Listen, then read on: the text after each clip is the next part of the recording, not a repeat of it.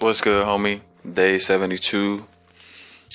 Holy Spirit knows what he is doing. He is, responsible for confronting you, not just conforming you or comforting you, but he conforms and confronts you with every scenario that you are going through. Got some news today that kind of, put me in the pits. Because there was something I wanted to do. Now that I know, now it's like I can't do that, and I was a little pissed. I was upset.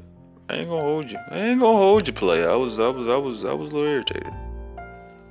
But let's go back. Let's rewind. And in that frustration, I just wanted to really just,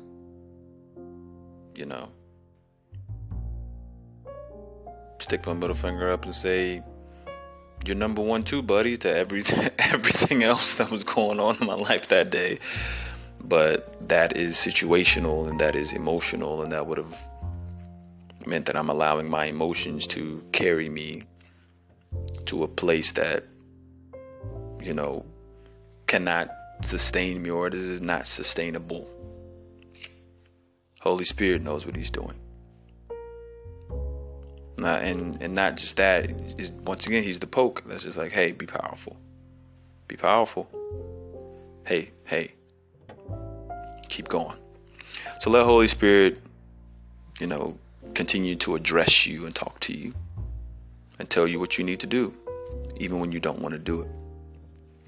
Because he loves you.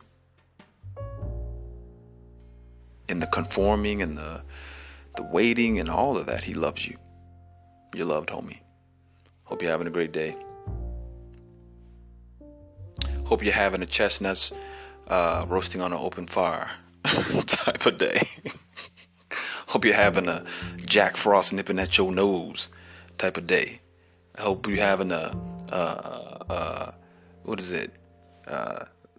four calling birds, three French hens, two turtle doves, and a partridge in the pear tree type day.